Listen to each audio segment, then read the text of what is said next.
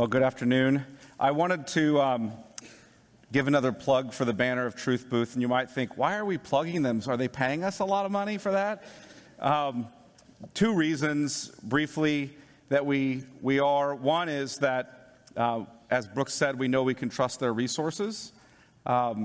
We love for our students to read them. I love for people in my church to read them. One I would tell you to pick up is this little book on the biography of Martin Lloyd-Jones. Brooks and I would both tell you that we would love to see every Radius student read this biography. I'd love to see the members of my church read this biography. It's quite helpful. I'm not going to say much more because I'm already behind time and I haven't even started. But it's excellent. The other thing I wanted to say is about Banner of Truth, and the reason I want to plug them, and I hope you go out and buy a bunch of their books, is they give Radius students books for free. All they want for free, that comes out of their budget.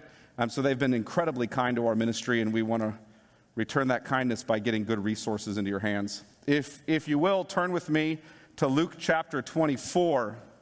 Luke chapter 24. I'm going to have you read there. I do want to before I jump into the text, introduce the text by saying that I am privileged by God's grace to serve with two incredible groups of people.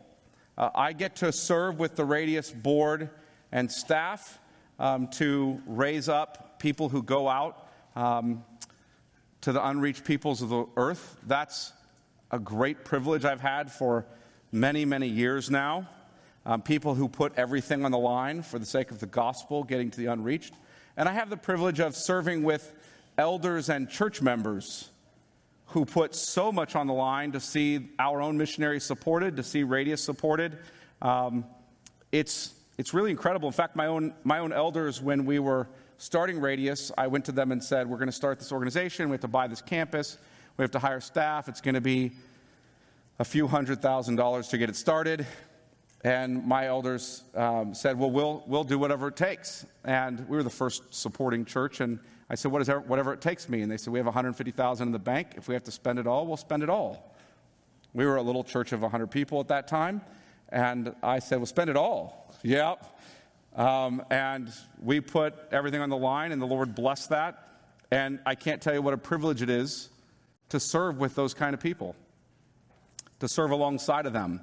Why do we do what we do?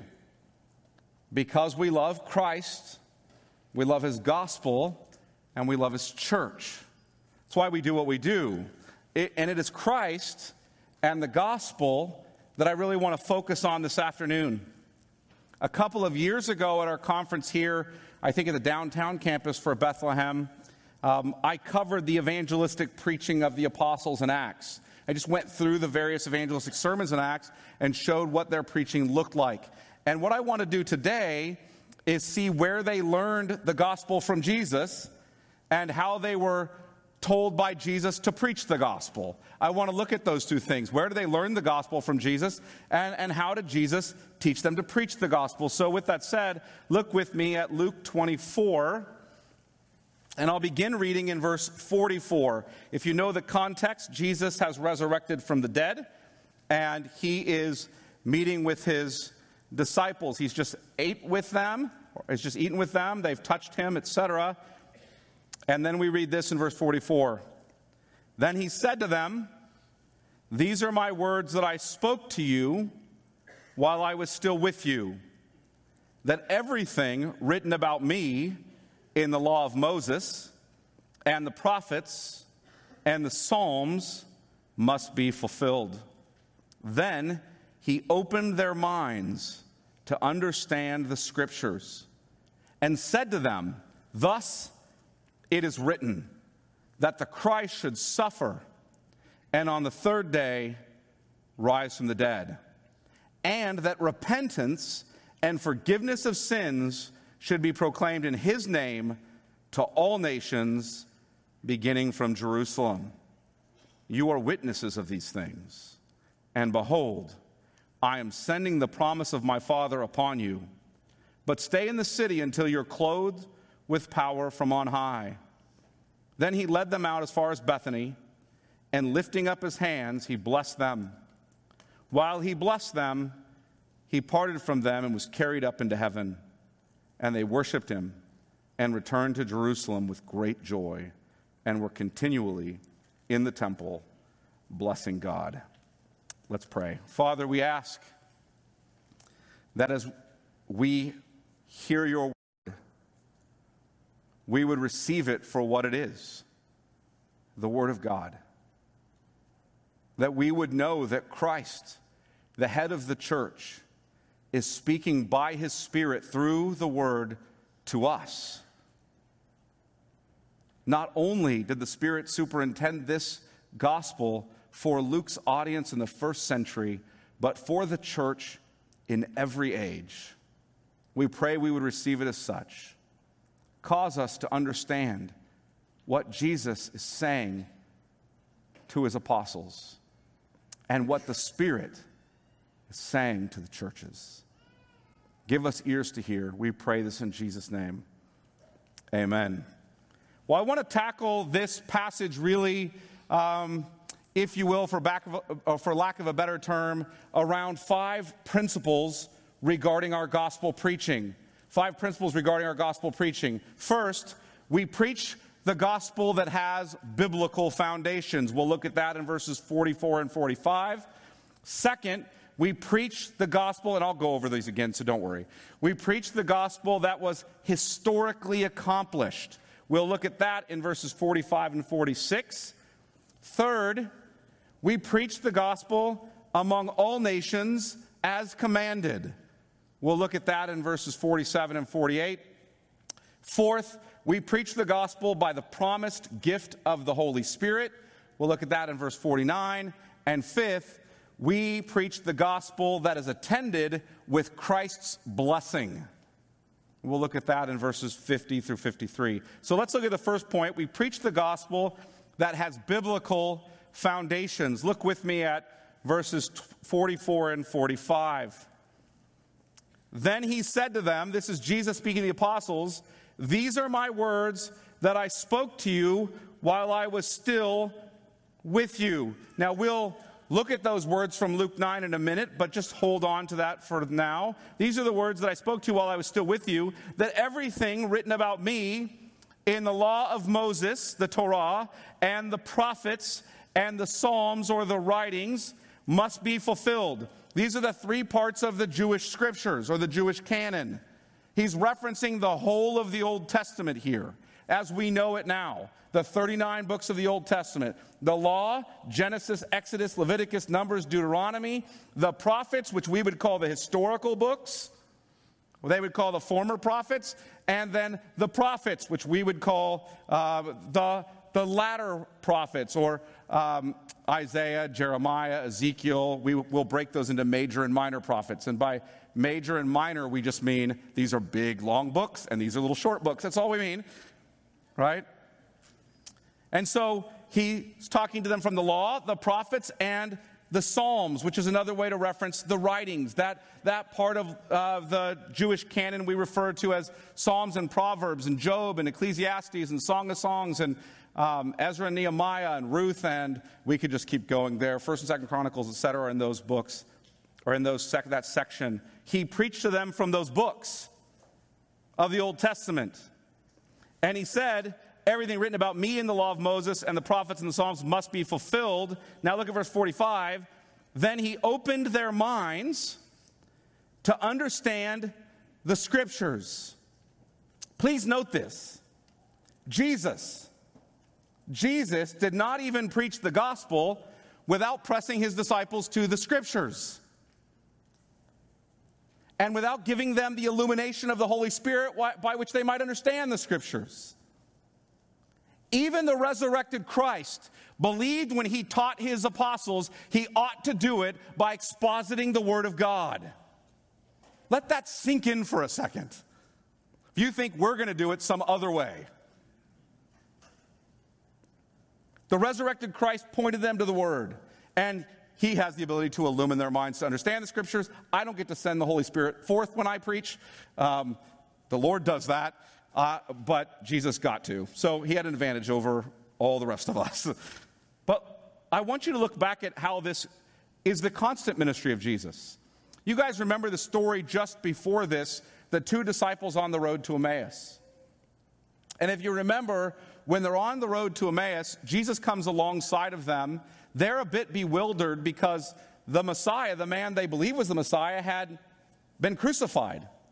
And they heard that his tomb was empty, that the women had seen him resurrected from the dead, and they weren't sure what to make of these things. There was quite the stir in the area, and as they were walking, Jesus appeared and walked with them, but Jesus did something that's, I would say, pastorally shocking.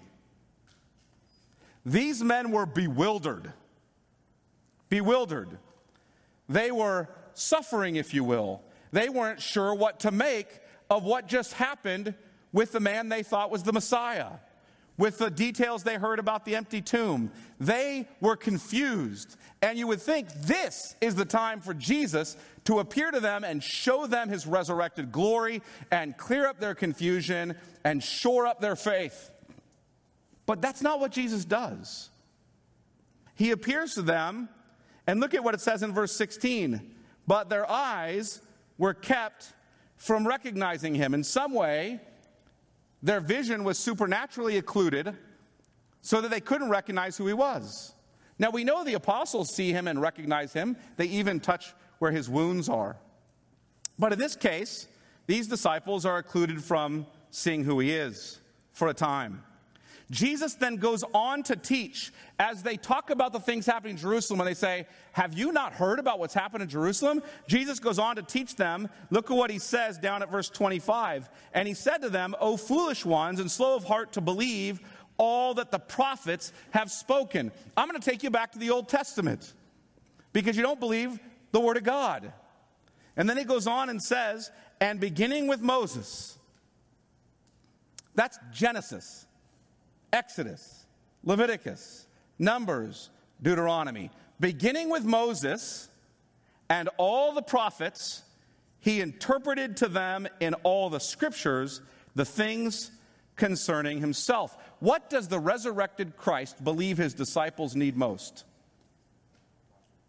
They need to be taught the Word of God. They need to be taught the Word of God.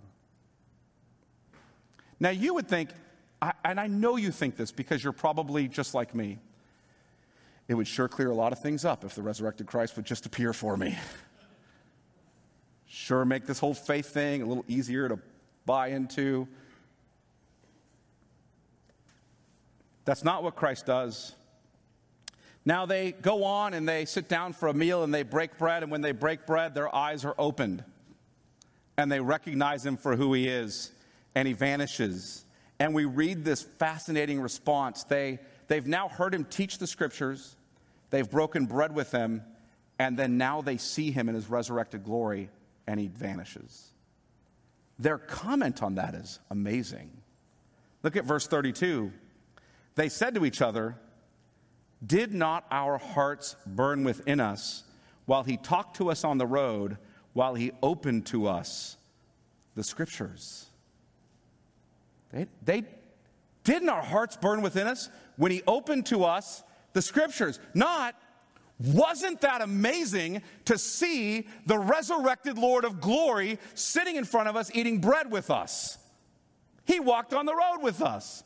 Why didn't we recognize him before? What was happening spiritually there? They comment on not that. They comment on the fact that their hearts burned within them when Jesus opened to them the scriptures. It's imperative that our gospel proclamation is fundamentally a ministry of preaching the word. We preach Christ and him crucified and resurrected, and we do it from every page of Scripture, beginning with Moses. For we know that this word is God-breathed and is to be preached in season and out of season. We know that the word of God will never return void, but will accomplish the purpose for which it was sent forth. We know that the word of God is a more sure word. A more sure word. For we know that it was produced as men spoke or wrote as they were carried along by the Holy Spirit. See, any so-called gospel ministry which fails to be centered on teaching the Bible is a ministry that is absent of the Holy Spirit. Did you catch that? As 17th century pastor Matthew Poole has said, the devil cheats those souls whom he persuades to cast away the scriptures in expectation of a teaching by the Spirit. The Spirit teaches by, not without, not contrary to the Holy Scriptures. As Christians, we ought to follow the example of Jesus, as even the resurrected Christ proclaimed the Scriptures by the power of the Holy Spirit. So I suppose the first point that I'm getting at in our gospel proclamation that you see played out in the lives of the apostles because they learned it from Jesus is that when you preach the gospel, you do it from the Scriptures. When the Holy Spirit falls at Pentecost, Peter stands up in front of them and does what? He begins to preach from Joel 2, and he preaches from Psalm 16, and he preaches from Psalm 110. When Philip meets the Ethiopian eunuch on the road, he's reading Isaiah 53, and Philip begins to teach from that scripture. We see it again and again. In Acts 13, I got to think about that for a second. When Paul's preaching to a Jewish crowd, he points, and Gentile crowd, he points them back to Isaiah 49. It's again and again and again they're teaching from the scriptures. So the Spirit-inspired 66 books of the Protestant canon are the biblical foundation of the gospel, and our gospel preaching should be Bible teaching. That's what I'm driving at. Secondly, we preach the gospel that was historically accomplished. We preach the gospel that was historically accomplished. Look at Luke 24 and verse 46. He had opened their mind to understand the scriptures, verse 45, and said to them, thus it is written, again referencing the scriptures, that the Christ should suffer and on the third day rise from the dead, and that repentance and forgiveness of sins should be proclaimed in his name to all nations, beginning from Jerusalem. The Old Testament, what Jesus is saying is, the Old Testament taught that the Christ must suffer and die and then enter into glory. That must happen. And Jesus is saying that he has fulfilled that just as he taught them he would. If you look up at Luke 24:44, then he said to them, these are my words that I spoke to you while I was still with you. In other words, prior to my crucifixion and resurrection, I taught you the Old Testament that from the Old Testament, I've learned that I must suffer and die and rise from the dead and then enter into glory. Now I'm doing that again. I'm teaching you that again. But where does Jesus teach them this? In his ongoing daily ministry, where does he teach them this? Well, look at Luke chapter 9. Luke chapter 9. Keep your hand in Luke 24. I'm going to take you on a little tour of the Bible.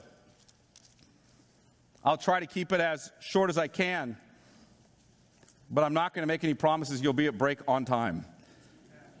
I would be close to promising that had there not been a 10 minutes cut off of the promised time they gave me. I'm giving Joe a hard time right now. So look at Luke chapter 9 and verse 21. And for context, this is a parallel passage to what you see, for example, in Matthew 16, when the apostles come to Jesus and they say, listen, people have been saying you're Elijah, you're one of the prophets, you're this, you're that. And Jesus says, who do you say I am? And their answer to that question is, you're the Christ. You're the Messiah. You're the Son of the living God. Verse 21, and he strictly charged and commanded them to tell this to no one, saying, now listen, here's what he tells them. The Son of Man must suffer many things and be rejected by the elders and the chief priests and scribes and be killed, and on the third day be raised. This Christ, this Messiah, was going to suffer and die and then raise from the dead. And here's the question, why do we need him to do this? Why do we need him to do this? Why is it necessary that the Christ come and suffer and raise from the dead?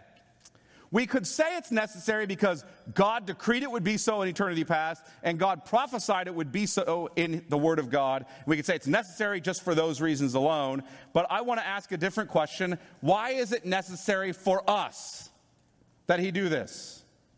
Why is it necessary for us? In order to understand that, I need to take you back further in the story.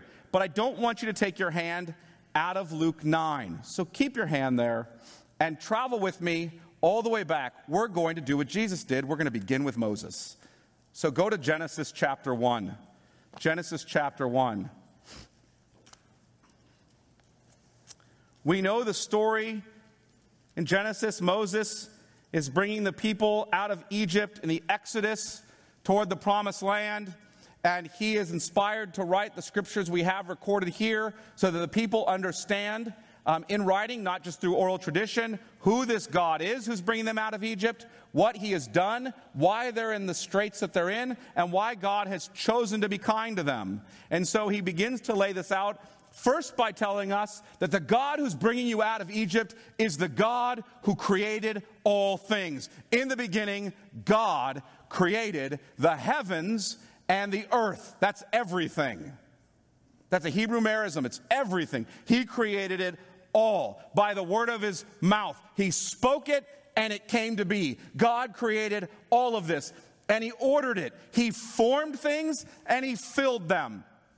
Day one, let there be light. And light was, and he separated the light from the darkness. Day 4, sun, moon, and stars.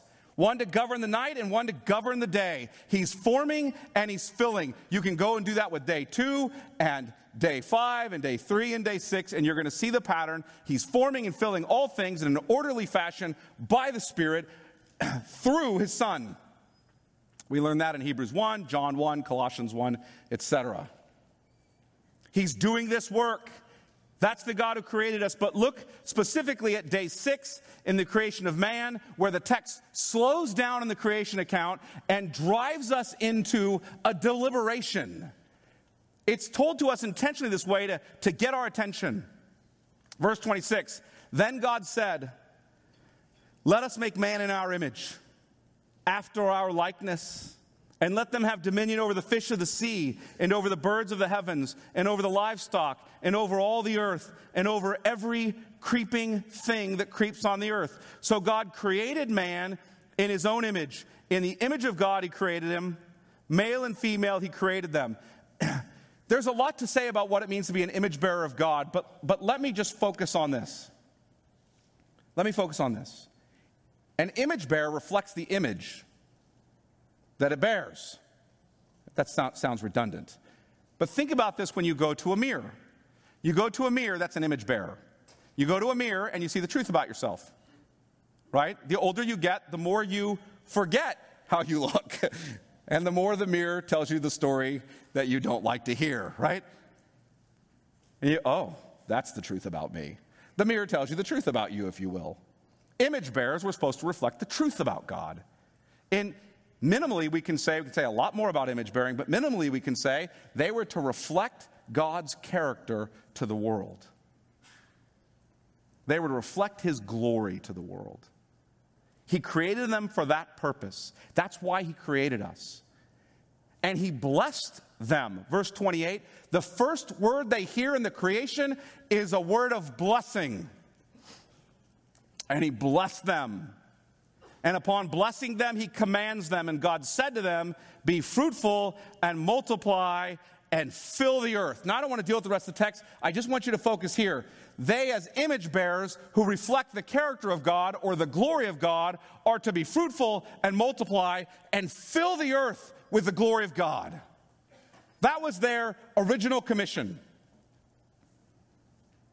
God, we then, if you will, God focuses us in on the 6th day in chapter 2 and tells us about the creation of Adam and Eve in more detail and tells us about these trees that he planted in the garden that he made grow up there.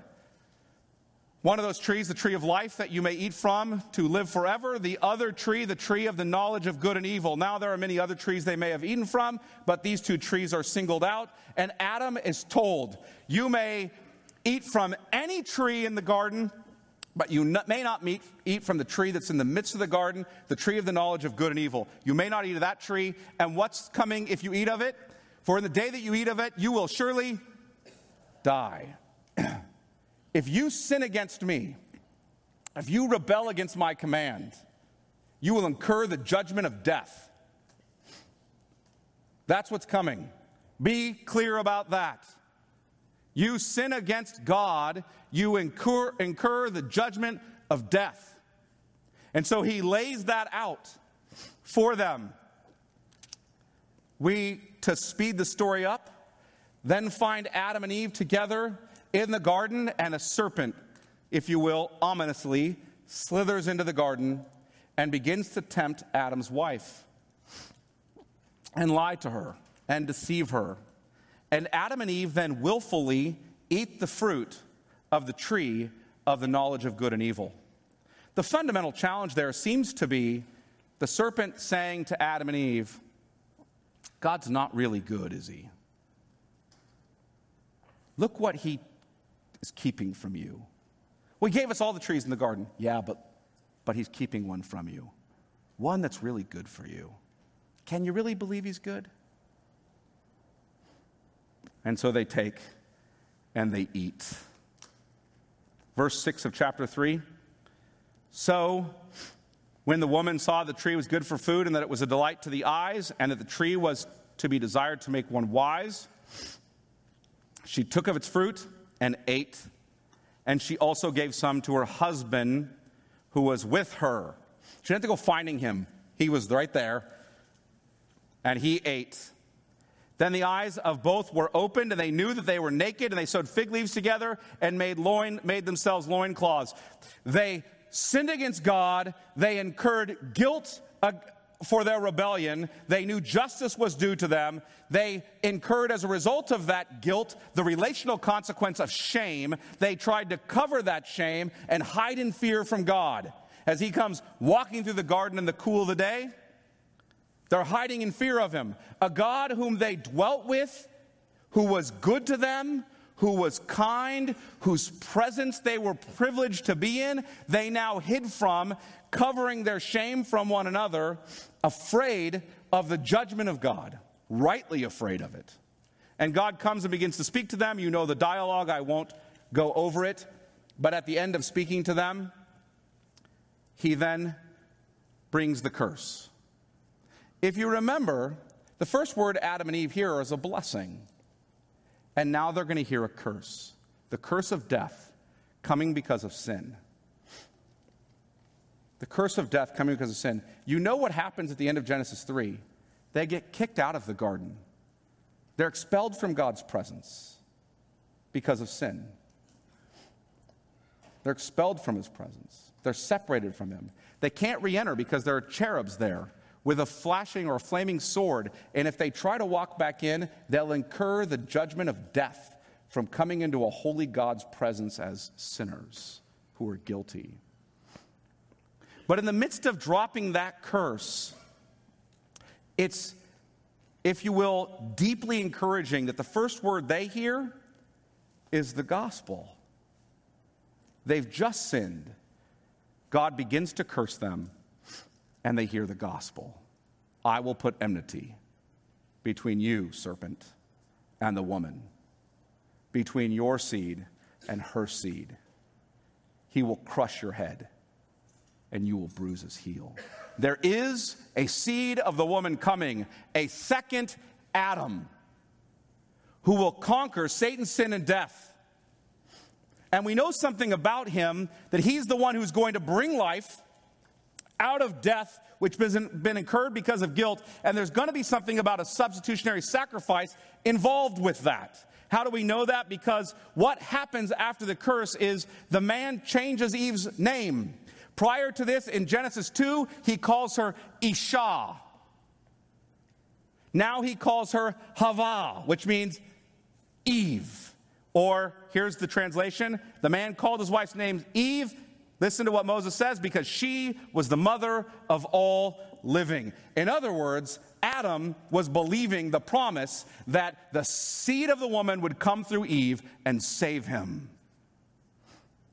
And the Lord God made for Adam and for his wife garments of skins and clothed them. The Lord covers their guilt and shame by slaughtering animals, offering some sort of blood sacrifice, and clothes them.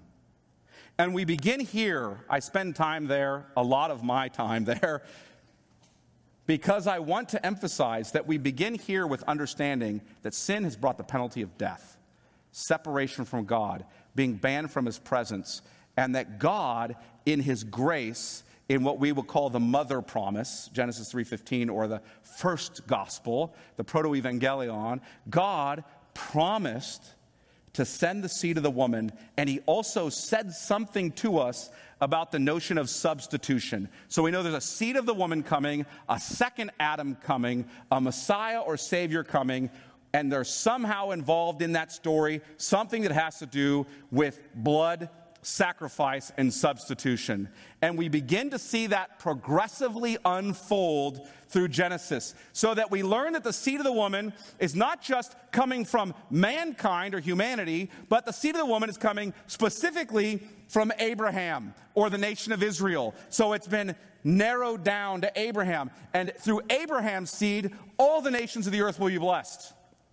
And even in the story of Abraham, we learn some relationship between the seed of the woman, or the son of Abraham, and blood sacrifice. Because we come to Genesis 22, and Abraham takes his firstborn son, Isaac, up onto the mountain to offer him, and God provides a substitute, a ram, who's slain in Isaac's place. And then we hear this word from the Lord that there is a son coming who will possess the gates of his enemies, who will bless all the nations. And we continue to look forward to him. And as the story unfolds, Isaac has Jacob.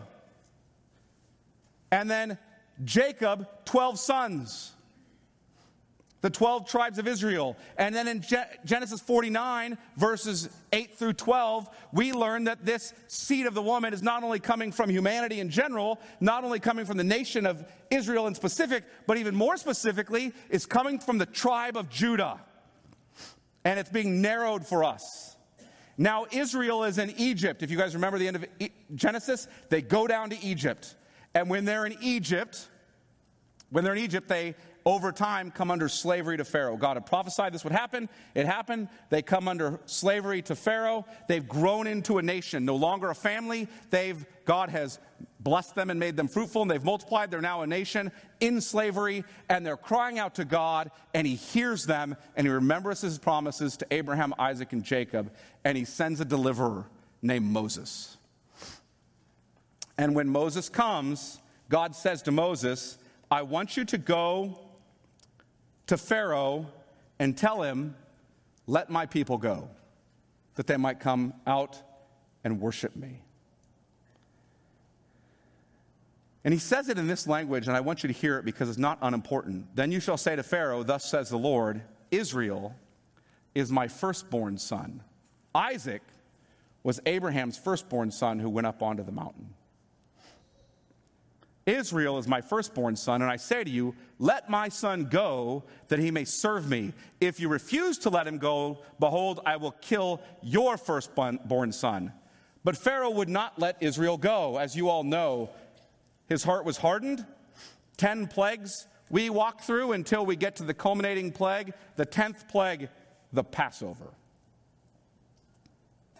The angel of the Lord would sweep through Egypt in judgment for sin, and he would strike down every firstborn son of every family. Hear that, it's important. He wasn't just going to strike down the firstborn son of every Egyptian family. Why the firstborn son? Because the firstborn son represents the family. The whole family, the whole household is represented therein. I'm going to strike down the firstborn son of every family, not just Egyptians, but Jews as well. Why? Because you're all sinners, and the angel of the Lord is coming in judgment for sin. And he's coming against you all. But God provided a substitute again on behalf of a firstborn son. Just following the story here, he provides a substitute. He says, take the lamb at Passover, this Passover lamb, slaughter the lamb, and put its blood on the doorposts of your homes. Bring in the Egyptians who want to come in too. And you'll be saved. The angel of the Lord will come, and the substitute will have stood in the place of the firstborn son, would stood in the place of your household. That lamb that was slain and blood was shed. He'll stand in your place and you'll be spared God's judgment. You'll be saved. And you know what? Take a hyssop branch and spread that blood on the door with a hyssop branch. And when we hear that, we ought to hear David singing in Psalm 51, purge me with hyssop, and I shall be clean. Wash me, and I shall be whiter than snow. They were to apply that blood that way. And they were delivered from slavery to Egypt by the blood of the Lamb. And this event led to their exodus. What's the exodus? Their departure up from Egypt. You always went down into Egypt. If you notice the biblical language, you always come up out of Egypt. And they went through the Red Sea and into the wilderness at Mount Sinai. They went up to Mount Sinai to worship the Lord. And at Mount Sinai, they were given the Mosaic covenant, which included the law and the sacrifices and the priesthood and the tabernacle. And they were consecrated as his people for the purpose of worship. Now, I want you to grasp how these are functioning as types, as pictures, as something pointing forward to something even greater. I don't want you to miss it. Slavery in Egypt is a picture of slavery to sin and death. The Passover is a picture of substitutionary death, a picture of another making atonement for us, the lamb being slaughtered in our place. On the lamb was placed our sin and judgment so that we might be forgiven our sins, so that we might be saved. The Passover sacrifice of the lamb is a type of what was coming in Christ. That's why John the Baptist sees him and declares what? Behold, the Lamb of God who takes away the sins of the world. That's why Jesus at the Last Supper, at the Passover meal, can break the bread and hand them the cup and say, this is the cup. This cup is the blood of the covenant for the forgiveness of sins. That's why Paul can say, for Christ, our Passover lamb has been sacrificed. Christ is our Passover lamb, our atoning sacrifice. But why is it necessary that Jesus resurrect? Well, because we need someone to have victory over the grave. We not only need someone to pay for the debt of sin, we need someone to conquer death itself. Sin has led to death. We need someone to resurrect and give us life. And the Exodus, please hear this, the Exodus, the going up out of Egypt toward Mount Sinai, is a type of the resurrection of the dead. Egypt was the land of the dead. You always went down to Egypt, you always came up out of Egypt, and when Israel left Egypt in the Exodus, it was a picture of resurrection to new life. A kind of new creation, if you will. They were baptized into the Red Sea, Paul tells us with regard to Moses in 1 Corinthians 10, and they emerged to new life as they ascended to Mount Sinai where God dwelt, where he would speak with them. And going up to Mount Sinai, they dwelled where God dwells in order that they might worship him. And now this whole picture of being a people guilty of sin and unwelcome in God's holy presence, except through an atoning sacrifice, is replayed in the Levitical cultus that you read about in the book of Leviticus. It's just replayed. Further, we're told by the prophet Isaiah about a second Exodus. You know, this people of Israel, they move past Mount Sinai, they get the law, they go into the promised land. But they continue to have problems there. The people fall into wickedness, as do their kings, and eventually they get the curses promised in Deuteronomy and in Numbers and Leviticus. They get the curses that are promised. They're exiled from the land. as they're on their way out in exile because of sin, again, exile representing death. As they're on their way out in exile because of sin, God sends prophets. And those prophets are like prosecuting attorneys. Here's what God commanded you to do. Here's your history. You deserve judgment. But God has promised to send the seed of the woman, the son of Abraham, the Lion of the tribe of Judah, the one who will come from the house of David himself, the King of Israel. He's promised to send him. He's coming. And he's coming with the Spirit and with power. And he's going to save you. He's going to restore you to the land. You're going to have, if you will, another type of the Exodus or resurrection. There's a second Exodus coming. And Isaiah lays this out in Exodus language. And he tells us in Isaiah 49 that my servant Israel is going to come, which this later gets applied to Christ by Simeon in Luke 2 and by Paul in Acts. This Messiah is going to come, and he's not only going to save Israel, he's going to save all the nations. It's too light of him for a thing for him to save the people of Israel. He's going to save all nations. And then we're told how he's going to do it. How is this Messiah going to come and lead us on a second Exodus, a final Exodus, an Exodus out of the old Adamic creation of sin and death into the new heavens and the new earth, the new creation of righteousness and life? How is he going to accomplish that? Well, Isaiah 53, turn there. Isaiah 53, we get the means.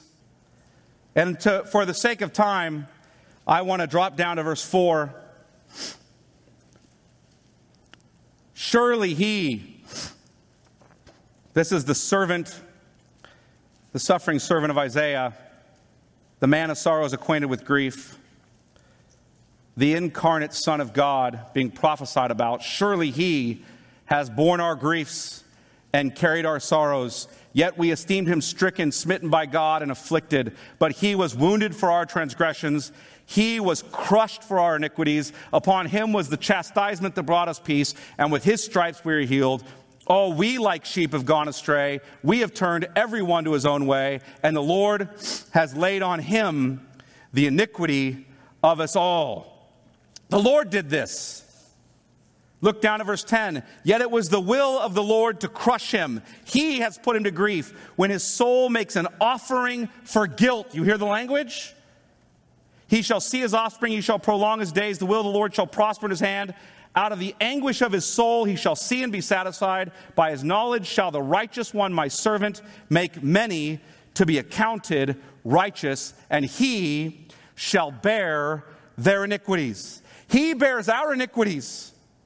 He is sacrificed for our sins, and we're accounted righteous in him. Because he is the suffering servant. He is the servant of the Lord who, unlike Israel and unlike Adam, kept God's law in every regard, was wholly innocent and undefiled, was tempted in every way yet without sin. He's going to come and save you. Through this atoning sacrifice of the Christ is the means of the second Exodus, our redemption. Now, that was a little bit of background to just get to the last part of here, Luke 9. Go back to Luke 9. You're going to say you're on the second point. The last two will come fast. Last three will come fast. Luke 9. Luke 9. Because I've given you the background I need to give you. Remember, Jesus has just told them the Son of Man must suffer many things and be rejected by the elders and chief priests and scribes and be killed on the third day, be raised. Now go down to verse 28. He talks about taking up your cross and following Jesus. Now we have a new scene, but notice where Luke puts this scene. Now about 8 days after these sayings, he took with him Peter and John and James and went up on the mountain to pray. They often went to the mountain to meet with the Lord. And he was praying. As he was praying, the appearance of his face was altered, and his clothing became dazzling white. They're seeing the transfigured glory of the incarnate Son of God in front of them. And behold, two men were talking with him, Moses and Elijah, the law and the prophets. And they're speaking with him. Now notice, who appeared in glory and spoke of his departure. Okay, this is where the King James is more helpful. They appeared in glory and spoke of his exodus. In the Greek, his exodon. Do you hear that?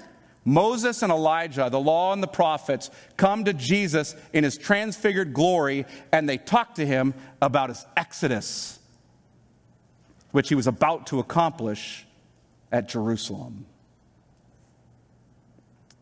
And what do they hear said of him?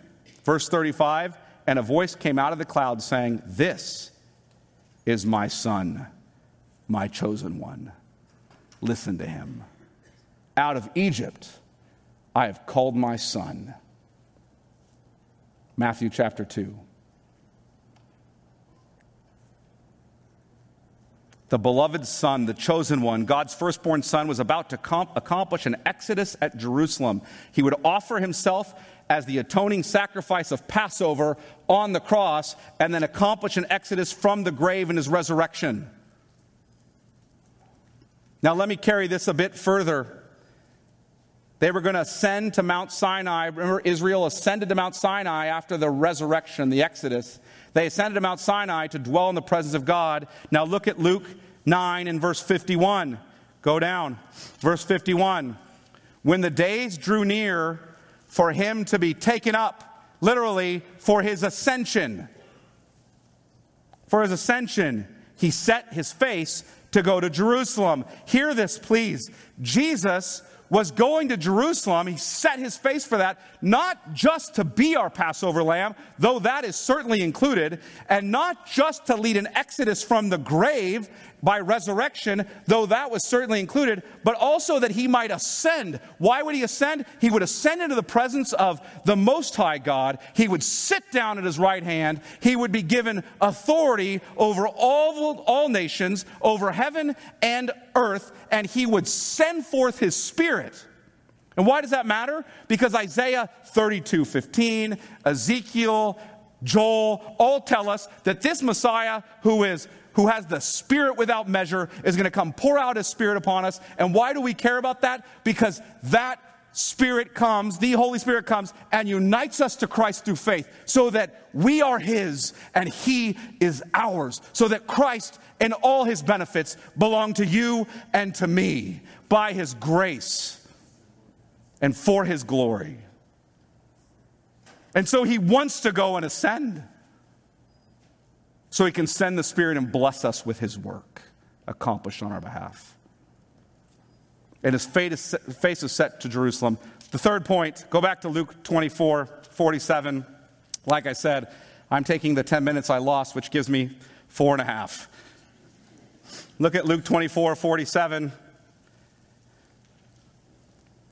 And that repentance and forgiveness of sins should be proclaimed in his name to all nations, beginning from Jerusalem.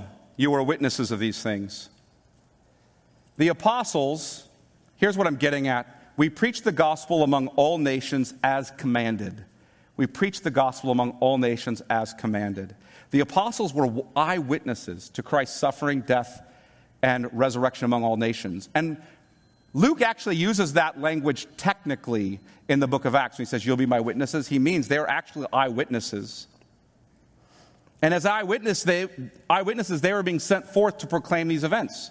But I want you to note 3 quick things about their ministry, and I won't spend much time here, but just look. Verse 47, and that repentance and forgiveness of sins should be proclaimed in his name to all nations, beginning from Jerusalem. You're to proclaim it. So when you come to the the book of Acts, to the second volume, when you come to Acts, what you hear over and over again is verbs for proclaiming, preaching, teaching, speaking. They're prolific in Acts. Even when they use the word dialogue, which they sometimes do, the dialogue was an authoritative teacher who was teaching a crowd, and they were asking questions, and they were having a back and forth. You see these across the book of Acts, and you hear the emphasis again and again that they were authoritative and bold preachers. By bold, it means they were clear in the face of fear. That's Stephen J. Thompson, The Acts of the Risen Lord. He says that in his book. They were clear in the face of fear. They proclaimed him. What do they proclaim? Facts. They proclaimed the facts of the gospel, the life and death and resurrection of Jesus Christ. That's what they proclaimed. You see it in every evangelistic sermon. And they proclaimed doctrine. Now, this is just me ripping off J. Gresham Machen and Christianity and Liberalism, which you haven't read, you should read. It was written almost 100 years ago, and you feel like the guy is like peeping over the shoulder of our current culture right now. But he says you preach facts and you preach doctrine. It's not just that Christ did this, it's that he did it for you and for your salvation. So you need to repent and receive the forgiveness of sins. Every single evangelistic sermon in Acts, the apostles follow this pattern. Life, death, resurrection of Christ, repent, believe, receive the forgiveness of your sins, and the gift of the Holy Spirit, which really is the gift of new life. What does repentance assume about us? I mean, we state it, you need to repent of what? Rebellion against God's law.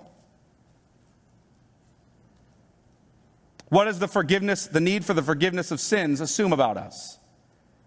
It assumes we're sinners who've incurred a debt of guilt before the bar of God's justice. His justice bears down on us. In other words, Jesus is assuming what would have been clear from the Old Testament. You need forgiveness for your sin because of your guilt before God. You need an atoning sacrifice to absorb God's justice against you. Please hear me. You must hear this. Penal substitution is not some Western legal concept based upon the psychology of a reformer named Martin Luther. There are scholars saying that today. There are missiologists saying that today. That is utter, unadulterated nonsense. Penal substitution is the gospel. It's based on the teaching of Moses. And as a historical tidbit, Moses was not a Western Enlightenment thinker. Jesus is our atoning sacrifice. Christ, our Passover lamb, has been sacrificed. No sinner can enter into God's holy presence apart from his atoning sacrifice. And we're to preach repentance and the forgiveness of sins in his name to all nations, beginning from Jerusalem. You don't have to figure out what the task is. It's just been laid out clearly for you. Just do it. Be faithful to it.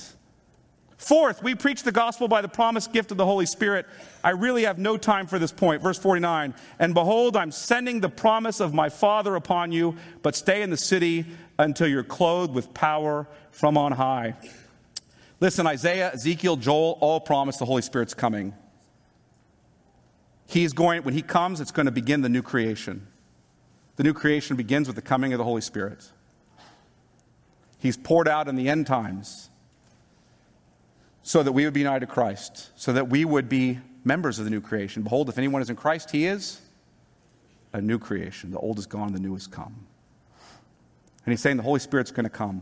I'm going to ascend and I'm going to pour the Holy Spirit upon you, and the new creation is going to begin, and you are going to be empowered by the Holy Spirit to be my witnesses in Jerusalem and Judea and Samaria and to the ends of the earth. You're going to make me known in every tribe and tongue and nation. B.B. Warfield commented on this. He said, the Holy Spirit is no longer like a pent-up stream that's trickling into Israel. No, the dam has broken. And the river of the Holy Spirit is pouring forth from Christ's heart and floods the whole earth with the knowledge of the glory of God in the face of Jesus Christ. And Jesus told the apostles that the Holy Spirit would come not many days from now. And so they wait for him, and he comes at Pentecost. And when he comes, what do? They preach Christ, him crucified and resurrected, your need for repentance and forgiveness of sins.